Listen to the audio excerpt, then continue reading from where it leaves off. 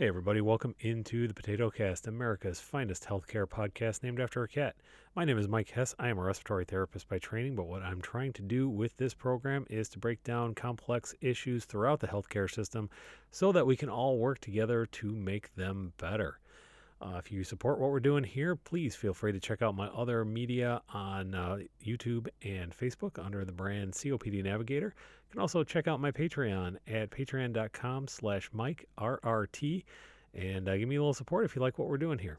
Finally, if you have any suggestions at all for the program, please feel free to let me know at potatocast@copdnavigator.net. Looking forward to hearing from you. Now, on with the show. Hey folks, again, welcome into the Potato Cast. This is Mike. We're recording this after some delays in the middle of this incredibly unusual novel coronavirus pandemic. This particular episode is not specifically about coronavirus because I think we can all use a little bit of a break from that from some time, but I do think it has some lessons that we can take away from it. Because these are the issues that this coronavirus has put forward. Really are emblematic of things that exist in the healthcare system anyway. They're just getting a little bit more attention because everything is front and center in the news right now. So this particular episode is about how sometimes we're asking the wrong questions, and when we ask the wrong questions, we can't help but get the wrong answers. And even sometimes when we're asking the right questions, we may interpret the data not quite the way we should. And so what I'm going to do first off here is give you kind of a strange analogy. Many of you probably don't know this, of course, but I am kind of a font junkie. As part of my hobby life, I like to mess around with graphic design stuff. I like to create logos, and I like to just do a lot of that kind of. I was never really much of an artist per se, but I really enjoy a lot about graphic design. And of course, a big part of that is font choice, font selection, font usage, and all that kind of thing. I think it's critically important. My kids and I, even my wife, we get into these weird discussions sometimes about how sometimes I will focus in on the graphic design elements or something like that instead of actually reading the message. And I think that's important for a couple of reasons that I plan to get into today. But what I'm going to talk about today is something that you may not have even noticed. It certainly escaped a lot of folks' notice, but being a font junkie, I started catching on to it fairly quickly. And this was probably, within the last decade or so, because every state's a little bit different. The rollout was a little bit different. But starting back about 2004, there was a new font that was permitted / recommended / approved, whatever you want to call it. For highway signs, if you're driving down the interstate or that sort of thing, the things that the mile marker signs, the exit signs, all those things, of course, have to have a particular font. And in the early 2000s, that font was changed. It was pretty remarkable for folks who are into that sort of thing, whether it's highway engineers or font junkies, because this was really the first time in 70 years or so, 60, 70 years, that the font had changed. The initial font that we all likely grew up with, it was called Highway Gothic, and it was originally created in the 1940s by an organization called the Public Roads Administration that eventually became the Federal Highway Administration. And this was, they did some research on it. They looked at how best to design the letter forms and the glyphs and all that stuff. And it worked fine for a very long time. But then, 1940s, it's been 60 years or so. People are starting to get older, and, we're starting to think more about how people think and how people respond to stimuli and that sort of thing. And particularly as many of the drivers who grew up with Highway Gothic were starting to get a little bit older. This was the beginning of the baby boomer aging boom, I guess. And so it meant a lot of folks were, maybe having that age-related decline in their eyesight. And we had to be a little bit more careful about how the letter forms worked. It seemed that certain letters, particularly those that had internal blobs like E and A, or even in some cases a lowercase s, where it looks like it might almost close off into an inner spot. Um, these had some issues. They might appear to be like another one of their counterparts. They may look like a small letter O, that sort of thing. And it's not necessarily that big a deal because maybe it takes a second look. But again, when you're driving 70 miles an hour on the highway, maybe at night or things like that, you don't necessarily want to take that second look because maybe you, even in an age of GPS and voice guided assistance and all that sort of thing, if you think, in an age of GPS and voice guided assistance, if you think you know what you're doing and then all of a sudden you get data that is contrary to that, it startles you. And again, the last thing you want when you're doing 70 miles an hour, particularly in a high traffic area, is to be startled and kind of thrown off your path. So they wanted to make sure that everybody was getting the highest visibility possible and the clearest instructions possible. So there was this whole idea, well, we're going to come up with this new font. We're going to make it easier. We're going to make sure that those letter blobs don't push out and all that kind of. So two gentlemen by the name of Donald Meeker and James Montalbano created this new font called Clearview. And this was going to be all the problems solved. This was a lot easier to read, and it was beautiful. And of course, at the time, the Federal Highway Administration seemed to support that. In the memo that where they approved the use of this font on highway signs, they said that their studies had shown that you can get an extra 80 feet of reading distance at 45 miles an hour, which translated to a little over a second. So again, you can kind of see it, interpret it a little bit faster. You can get on all that sort of thing.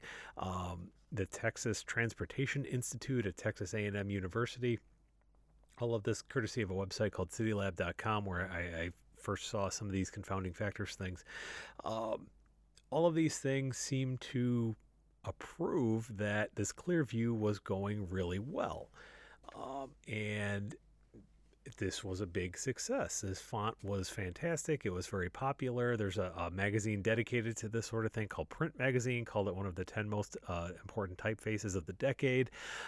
It's in the Design Museum at the Smithsonian. This was a really big deal in the font community. But all of a sudden, some additional research went into it, and they studied it for about another 10 years because, again, remembering that each state, and in some cases even localities, adopted this at different times because, again, you don't necessarily want to spend a whole lot of money to go out and just replace all the signs if it's not necessary. When I worked for an organization that changed their logo at one point, and they did not have us all run out and get new business cards or things like that. They said, your business cards will be replaced when they wear out or when you run out. Certain signs were replaced right away. Others were like, well, we're going to wait and, just as things get replaced, we're going to do that so we don't waste all this money. So it took a while for this to get really widespread adoption, enough so that we could study it.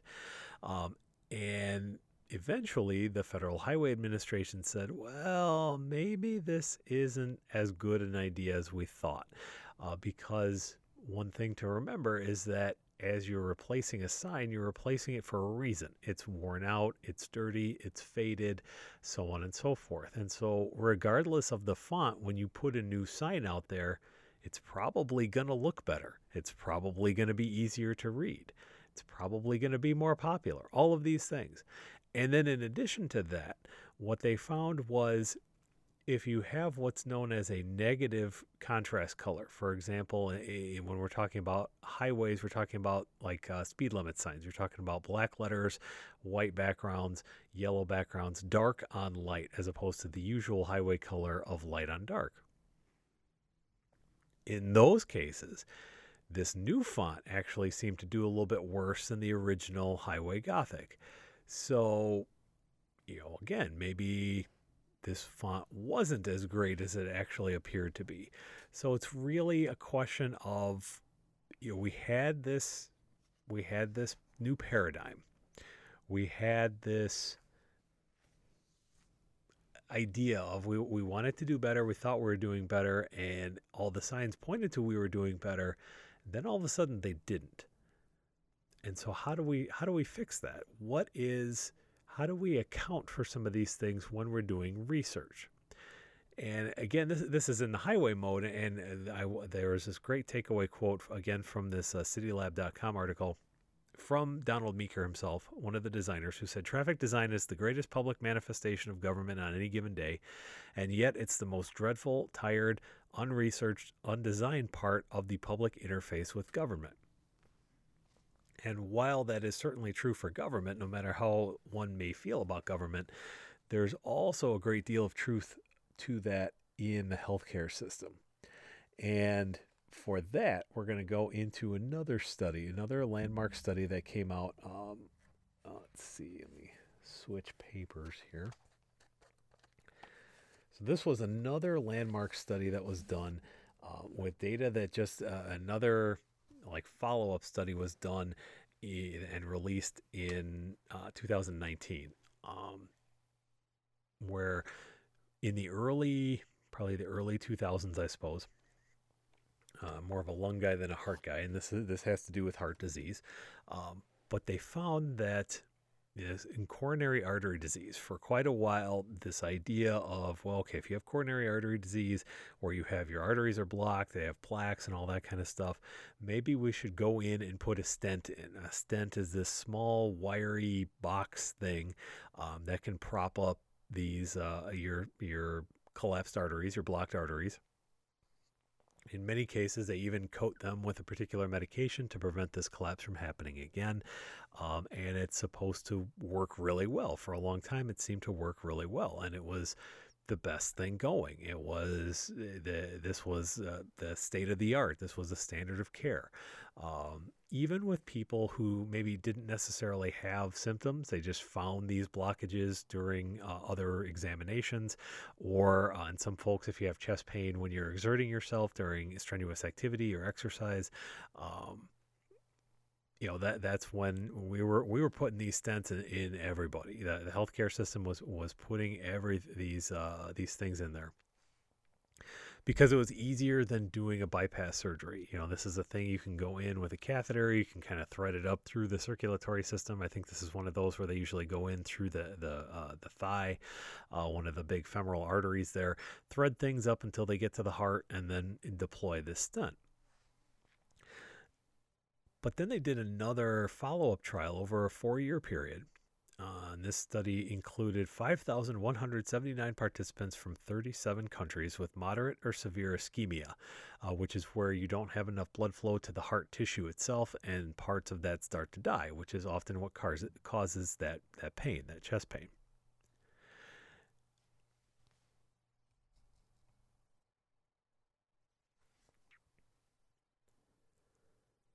And so what they did was, this was a pretty solidly designed program where they randomly assigned participants to either have the procedure, the bypass surgery, or a stent. And then they also, the other arm had medical therapy. Just you were on drugs to reduce cholesterol, you were on drugs to fix your blood pressure, and then lifestyle changes, because we all know drugs alone can't do everything, believe it or not.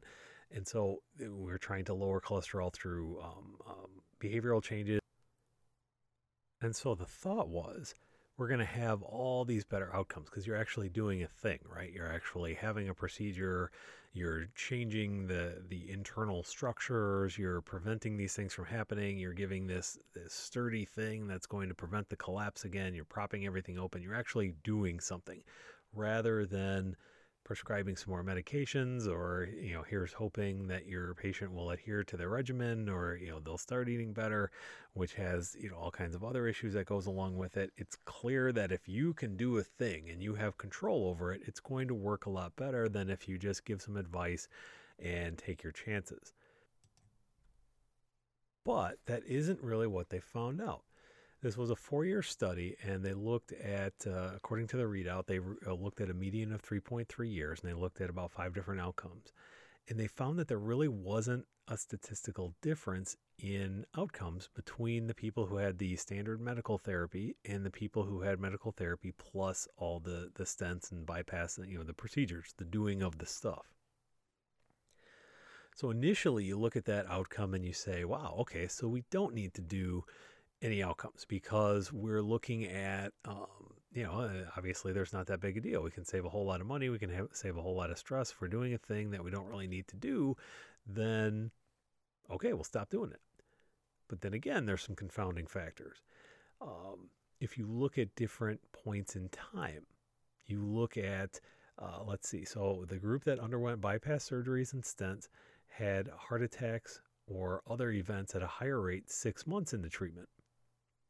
So this was, about 5% of the people who had the procedure done had a heart attack or other bad event, compared to about 3% of the people who didn't. So now we're looking at, now not only are we not making a difference, we're actually actively making things worse. We're doing the opposite of do no harm. But then again, if you look at the longer time frame, if you go closer to 4 years, people who had surgeries or stents had fewer heart attacks and fewer adverse effects to a kind of the opposite degree. There were about 13% of the people who had a procedure who had a heart attack compared to the medical and lifestyle improvements who had over 15%. So depending on what time frame you look at, this is either a good thing to do a procedure or a bad thing to do a procedure. You also have to look at the kind of patient that you may be doing these things. So about half the folks who did the therapy no longer had symptoms a year after, whereas about only 20% of those who did the lifestyle medical therapy had no symptoms. So are we talking, what is the more important outcome here? Are we looking at heart attacks? Are we looking at quality of life improvements? What is it that we're looking at? Symptom burden? These are questions that we in healthcare have to ask all the time, because where I live in the COPD world is we're seeing a lot of these issues come to the fore, although not as much as I would personally like, if I can soapbox for a second. We're seeing that in many cases, we look specifically at things like number of symptom exacerbations, symptom flares. We look at how many times you have to go into the hospital. We look at time frame to death. We call it mortality.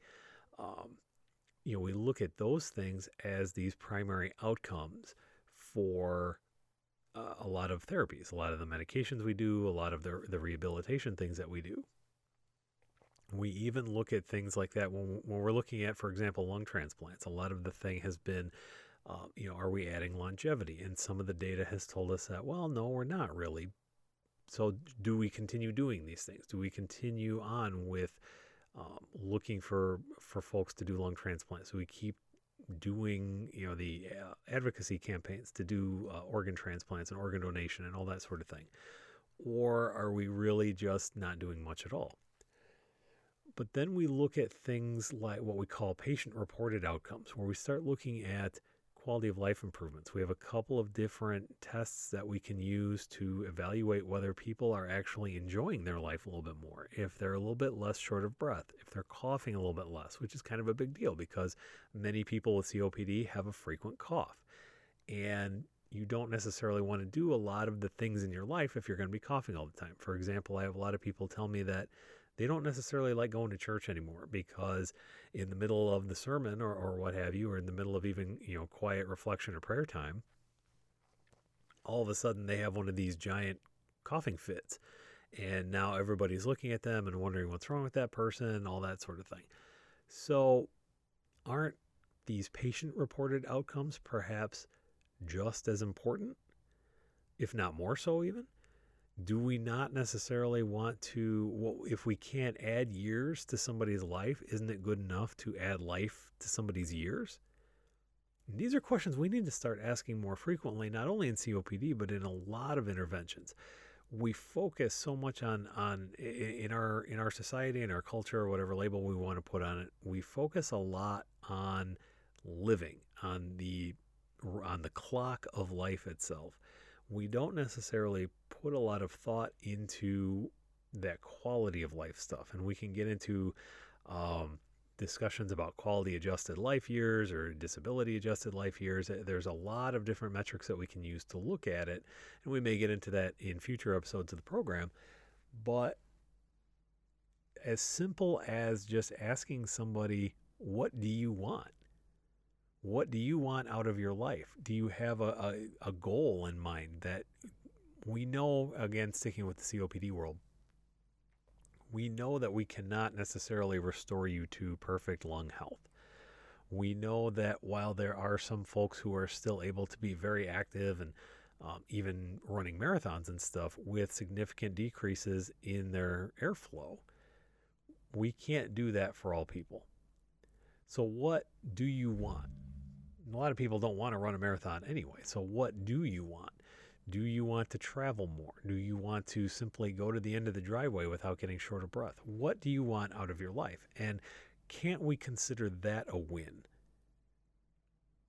We may not be able to extend someone's life, but can we make them enjoy what they have?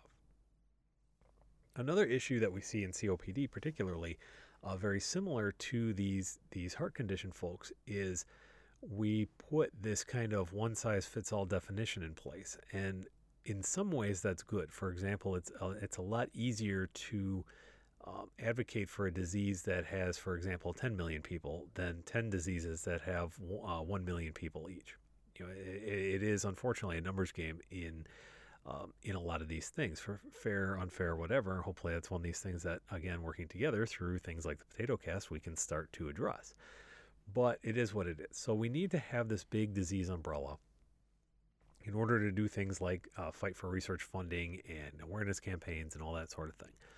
But we also know that inside the world of COPD, we have some people who their primary symptom is that they cough a lot. For example, those churchgoers we were just talking about. We have a lot of people who get very short of breath on exercise.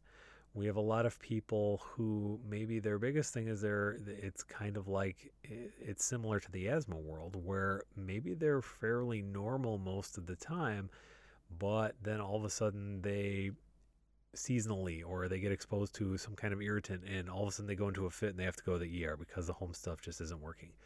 We have a lot of these different, we call them phenotypes. We have a lot of these different classes of person with a lot of different symptoms. And they're all, in COPD, they're all unified by this idea that you can't get the air back out of your lungs, and that leads to a lot of other issues in that.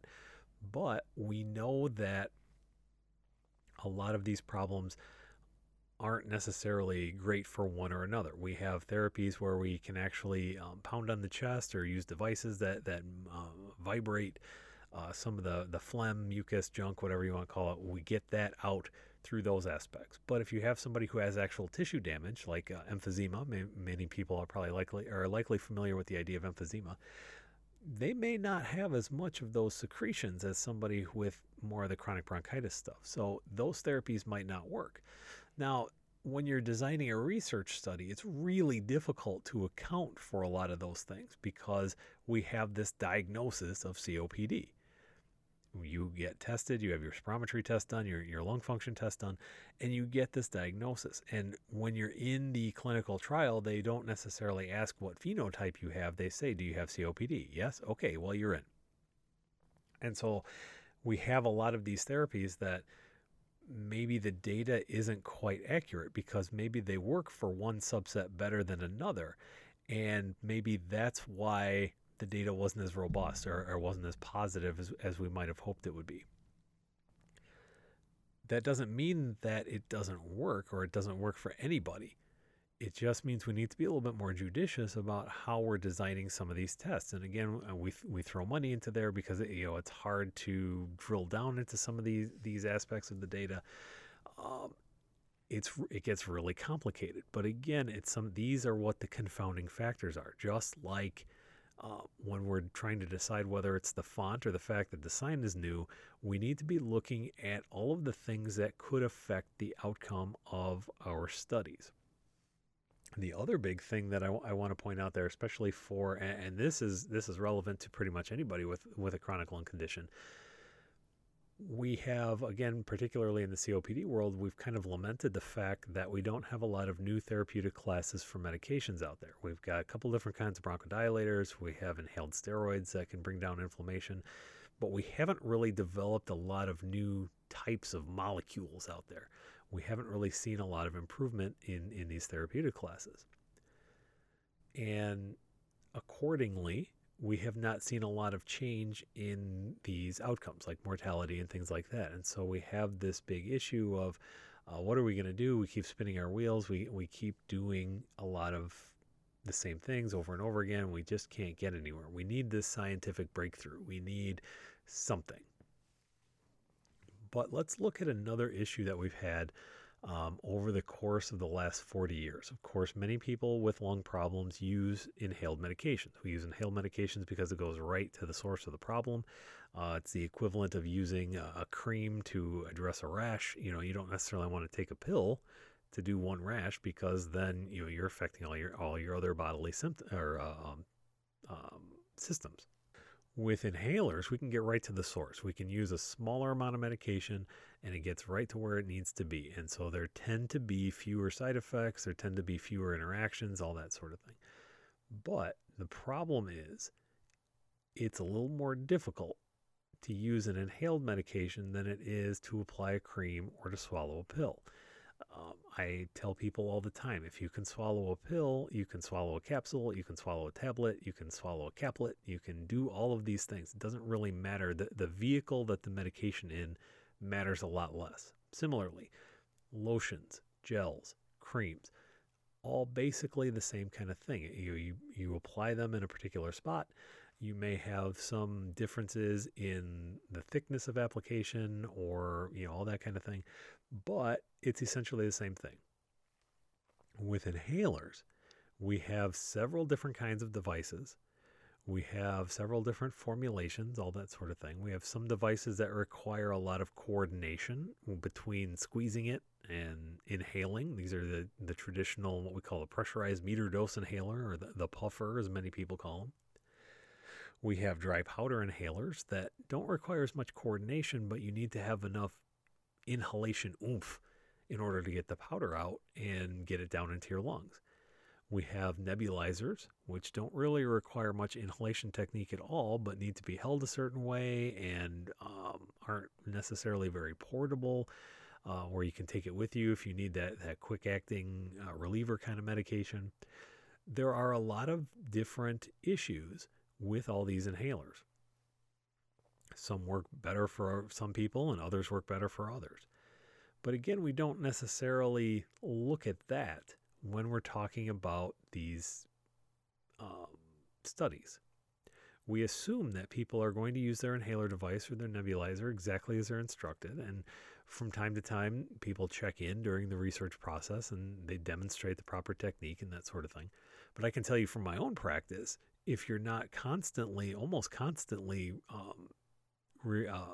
reviewing these issues, monthly even in some cases, you're going to have some fallout. You're going to have some difficulty in that technique. It's just human nature. If you're not practicing a skill all the time, then you may not necessarily see continued competence with that skill. We know this. We know that this is an issue, but we kind of ignore it. We know it's an issue because over the last 40 years, we keep doing these studies, study after study after study, about inhaler techniques. And we see the rates of critical failures are very similar starting 40 years ago and going through the current day. That tells us that we're not catching the low-hanging fruit. We might have some fantastic molecules on the market right now. They might help a whole bunch more people than we anticipate. But we don't know because we don't do anything about the very basic parts of it. We're not looking at the delivery of the medication. And so if you're not actually delivering the medication, how can you say whether it works or not? So that's our big confounding factor here. When we're looking at a lot of these studies, we also have to make sure that we're addressing our own biases too, because again, we'll go back to the whole idea of doing a thing. We talked about that with the cardiac interventions, the heart stuff. That is a thing called action bias. And this is a type of cognitive bias that, again, this is not any kind of ill intent or anything like that. This is just kind of human nature. These are biases that exist within our psyche that we have to at least be aware of so that we can counteract them, so that we can adjust for them, so that we can make the proper interpretations of the results we get. So this one is called an action bias. And as described on one particular website called the Board of Innovation, which I liked just because it was a fantastic summary of a lot of these things, I want to give them credit for it. The action bias is when faced with ambiguity, you tend to favor doing something, or really anything, without a prior analysis, even if it might be counterproductive. So the idea is, I have to do a thing, even if I don't necessarily know what the outcome is going to be, or even if the data is a little bit fuzzy. My preference is going to be doing a thing rather than not doing a thing. And so that, again, gets us back into, well, we should be doing a procedure rather than just letting things slide. I guess we're technically doing a thing, quote unquote, if we're telling people how to improve their lifestyle or, giving them a medication, but we're not really doing. We don't have an action that we can take. And so we're less likely to, if the choice is, again, in the case of doing a procedure or handing out medication, we're probably going to recommend doing the procedure. That, again, is just human nature. That's not trying to waste money. That's not trying to inflict side effects on somebody, complications. That's just human nature. But we have to start being more aware of that as we're looking at how we interpret data. A couple of other big ones that we need to be aware of is the idea of authority bias. And this is where we start kind of diving into where we are with the coronavirus stuff, because the idea of the authority virus, the authority virus, that's a whole other issue. But the idea of the authority bias is that we're going to, if we have a team of people, somebody who has an authority position is probably going to have they're going to gain more traction. The senior members, the more experienced members, that sort of thing, those are the folks who are going to tend to take over. And again, there are groups, of course, where those people actively take over or explicitly try to take over. But that also happens when you have a completely collegial, collaborative environment. So it's important to not necessarily give voice to, or give too much voice to one particular subset of category. And we're seeing that a lot now in some of the clinical trials or the clinical data that's coming out from the COVID-19, the actual disease that comes from this novel coronavirus here in 2020. We're seeing that if an expert, again, quote unquote, somebody we respect, somebody who has a lot of experience in critical care, if we're seeing that they publish data, any data, even anecdotal data, which I know is kind of a contradiction in terms, but that's kind of what we've got right now. Even whenever they publish something, we jump on that. We assume that it's going to be correct. We assume that it's going to be borne out, and we assume that that is the proper course of treatment. And so that has led to, again, this is not to be political, but this has led to all of the azithromycin and chloroquine mixes and assuming that that's going to work. It's going to assume that, or it's the assumption that everything is acting just like acute respiratory distress syndrome, which is something we've fought in critical care for many, many years. We want to assume that we can apply those informations there because X, Y, and Z saw it in their ICU. And we keep kind of bouncing back and forth from all of these treatments because we don't know, and so we assume, well, okay, this person's an expert, they're going to know. I've run into that myself, as a matter of fact, because I actually on the other side of things, because I am, for whatever reason, regarded as somebody who is fairly knowledgeable about COPD. And so when this whole thing was started, this whole coronavirus thing started pushing out, had a lot of people say, hey, we've got respiratory conditions. We're a little concerned about how this is going to look for us. And I was one of the many that said, well, right now it's not looking like it's going to be too dramatic or anything like that. Stay away from big cities, stay away from, take care, use your common sense, washing your hands and all that sort of thing, and you should be fine. And of course now, a couple months into it, this is in April where I'm recording this, we know that it is a big deal. And it fooled a lot of us in the public health sector. Many of us it did not, and so credit to them. but it's also important for those of us who did make the mistake to come out and admit that, because we are beneficiaries perhaps of that authority bias.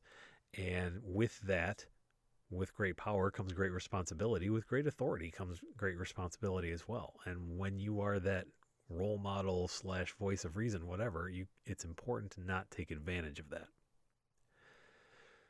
Similarly, we have, and many people have probably seen this before, heard of this before, this idea of confirmation bias, where we want to take a new, perhaps unique, or much like the coronavirus, a novel set of data, and we want to shoehorn that into what we already know. Again, this is where the experts say, well, this looks like ARDS. So, okay, let's treat it like ARDS then. Instead of saying, now we know that there's kind of these two different tracks of COVID-19 where some people benefit from certain ventilator settings, some people may benefit from just being on extra oxygen. We, again, try to use new data and conform it to our confirmation. We want to recognize stuff. We want it to adapt to, we want it to be familiar. We want it to be plug and play, basically. And that, again, can be an issue because, again, we're seeing we probably could have made more rapid decisions were we not fallible humans that were stuck with these cognitive biases. Again, it's not to shame anybody. It's not to ridicule or to blame or anything like that. It's just to say these are things we must be aware of when it comes to research. Whatever field we're in, whatever specialty we're in, whatever discipline we're in, we have to be aware of these biases and we have to overcome them. The last one I want to talk about real quick, because I also think it's important and fits in really well with with a lot of the therapy options that have been supposedly created for COVID-19, is this idea kind of hand in hand with the idea of doing something is better than doing nothing. Doing something new, doing something creative, inventing something is also more important than doing anything. We call this the pro-innovation bias. And so things that are new, things that are creative, things that are unique, we haven't seen before, those are somehow inherently better than standard treatments. Again, this is kind of the idea going back to the cardiac stuff. We've got these new stents. We've got to put these in because they're going to be better because they're new. We wouldn't have innovated if it wasn't better, right?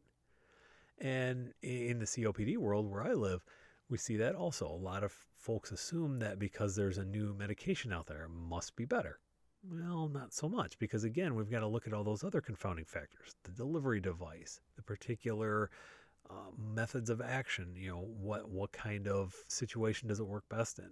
We have these new bronchoscopic, less invasive surgery options. Do they work well for everybody? No. Do we assume that they might work well for everybody? In many cases, yeah, we absolutely do. So we have to be aware of these shortcomings when we're evaluating data objectively and critically, so that we stop making quite as many of these assumptions and we can be a little bit more judicious with the resources we put out there. So there are a couple of big takeaways from a lot of these messages.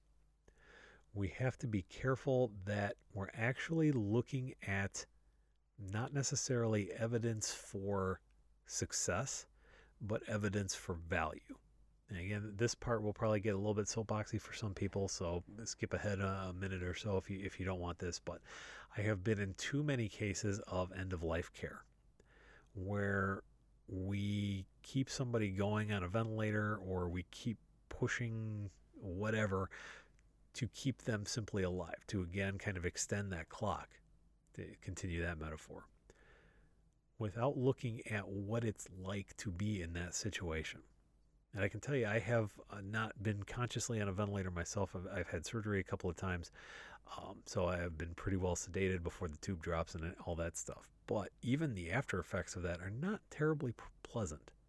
And from everything I have ever read and everybody I've ever talked to, it is not a lot of fun to be on a ventilator, which makes sense. You have a big hunk of plastic in your throat. You have a machine that is forcibly moving air into your lungs, whether you want it or not in some cases.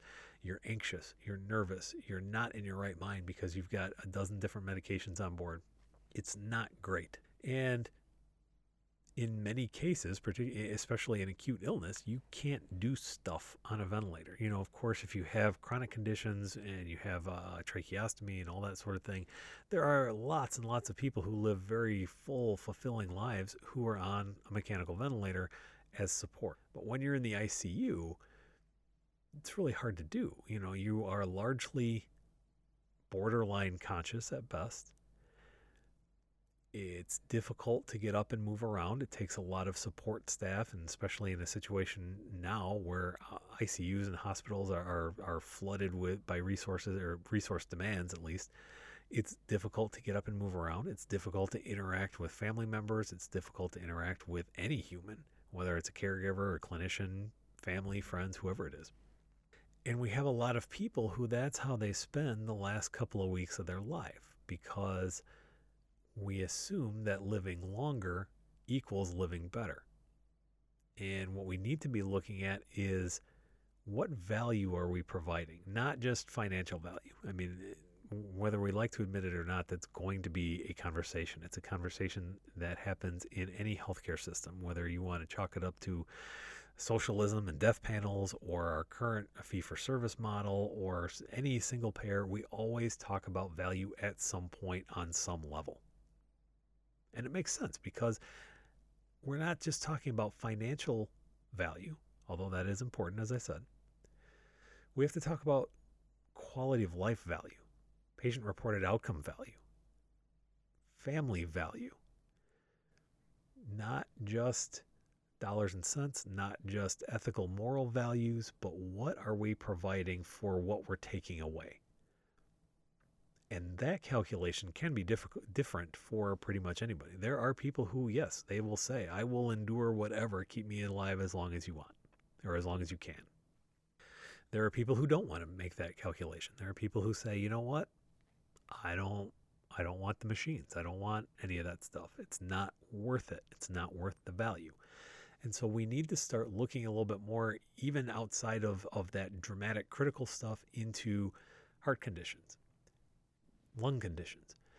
Do we want to put you at risk for complications by a surgical procedure or a bronchoscopic procedure? Or do we want to expose you to certain medications? Is the risk to benefit ratio acceptable to you? And we need to start considering that a little bit more before we're so hasty with saying, this is the standard of care. This is what you should do. We don't have enough data in many cases to really make that quality, that value decision. And we need to start looking at it more.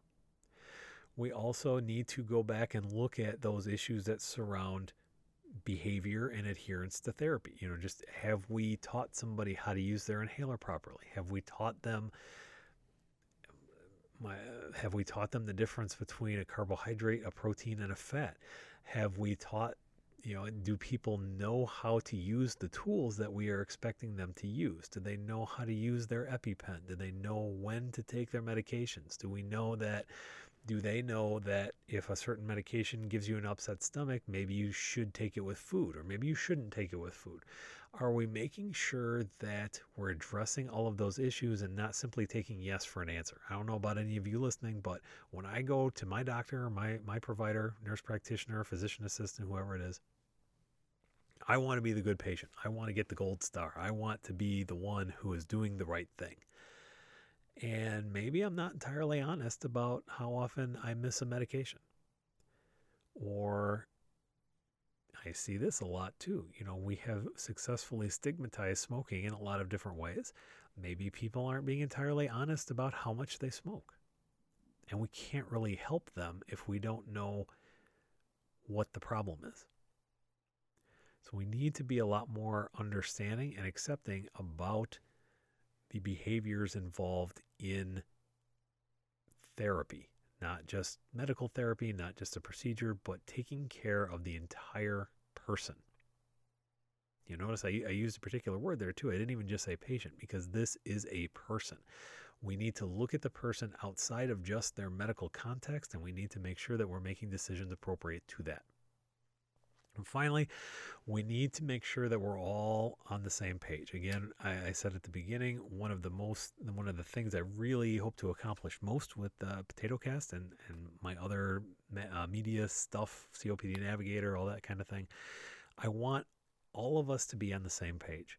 Whether you are a clinician, whether you're a respiratory therapist, whether you're a nurse, doctor, nurse practitioner, physical therapist, occupational therapist, speech therapist, social worker, anybody who I'm regrettably forgetting to mention, whether you are somebody who's living with a chronic condition, whether it's a lung condition, heart condition, kidney condition, whatever, whether you're a caregiver, whether you're a public health official, or we need to be looking at these issues from all of these different perspectives so that we can help identify each other's cognitive biases and overcome them, so that we get everybody's input, we get everybody's feedback, and we can make the best possible solution for the situation. That's really what it comes down to, is teamwork. Teamwork, and making sure we're accounting for all of those confounding factors, which is easier with teamwork. So hopefully you got something out of this episode this time around. Hopefully we're going to be able to get these out on a little bit more ready basis, also a little bit more frequency. If you have any questions, if you have any suggestions, I would love to interact with you. Please send me an email at potatocast@copdnavigator.net. You can check me out either on Twitter at Mucophile or at COPD Navigator, and you can find me pretty much anywhere on Facebook and YouTube by, again, searching COPD Navigator. So again, my name is Mike Hess. This is the PotatoCast. Thank you very much for tuning in. Take care of yourselves, take care of each other, and keep breathing easy.